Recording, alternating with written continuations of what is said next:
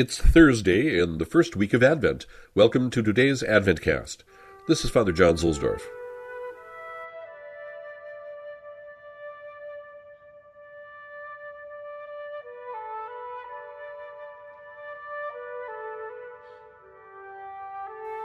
From The Life of Christ by Fulton Sheen. It is true that the prophecies of the Old Testament can be best understood in the light of their fulfillment. The language of prophecy does not have the exactness of mathematics, yet if one searches out the various messianic currents in the Old Testament and compares the resulting picture with the life and work of Christ, can one doubt that the ancient predictions point to Jesus and the kingdom which he established?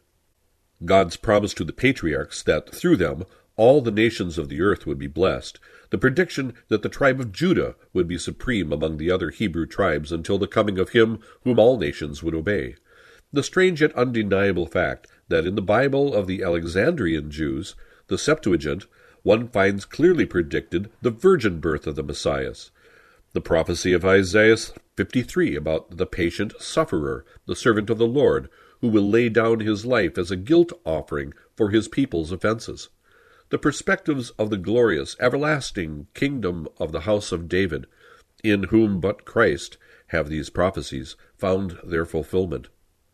From an historical point of view alone, here is the uniqueness which sets Christ apart from all other founders of world religions.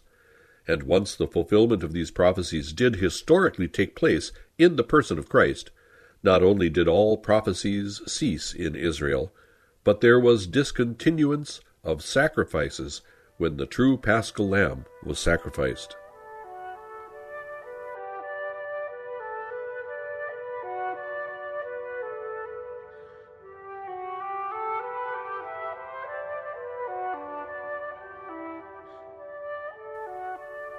Many people are anxious to be in a position to give orders, but very few wish to have to obey them. This is because there are so few humble men and so many who love to make a display. The moral of the gospel in this regard is completely opposed to worldly standards.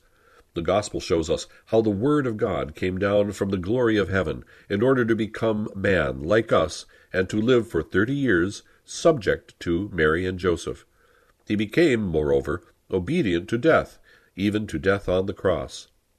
Therefore God also has exalted him, and has bestowed upon him the name that is above every name, so that at the name of Jesus every knee should bend of those in heaven, on earth, and under the earth, and every tongue should confess that the Lord Jesus Christ is in the glory of God the Father. If we wish to follow Jesus, we must not aim at seeming important, but at becoming humble. We must not seek to command, but to obey.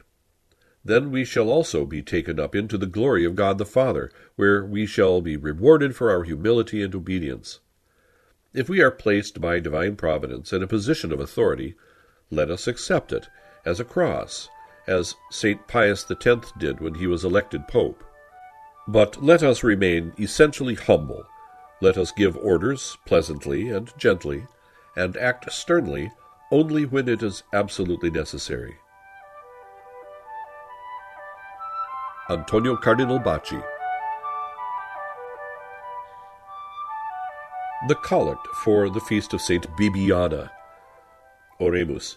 Deus omnium largitor bonorum, qui in famula tua Bibiana, cum virginitatis flore martyrii palmam conjuxisti, mentes nostras eius intercessione, tibi caritate coniunge, ut a motis periculis premia consequamur aeterna.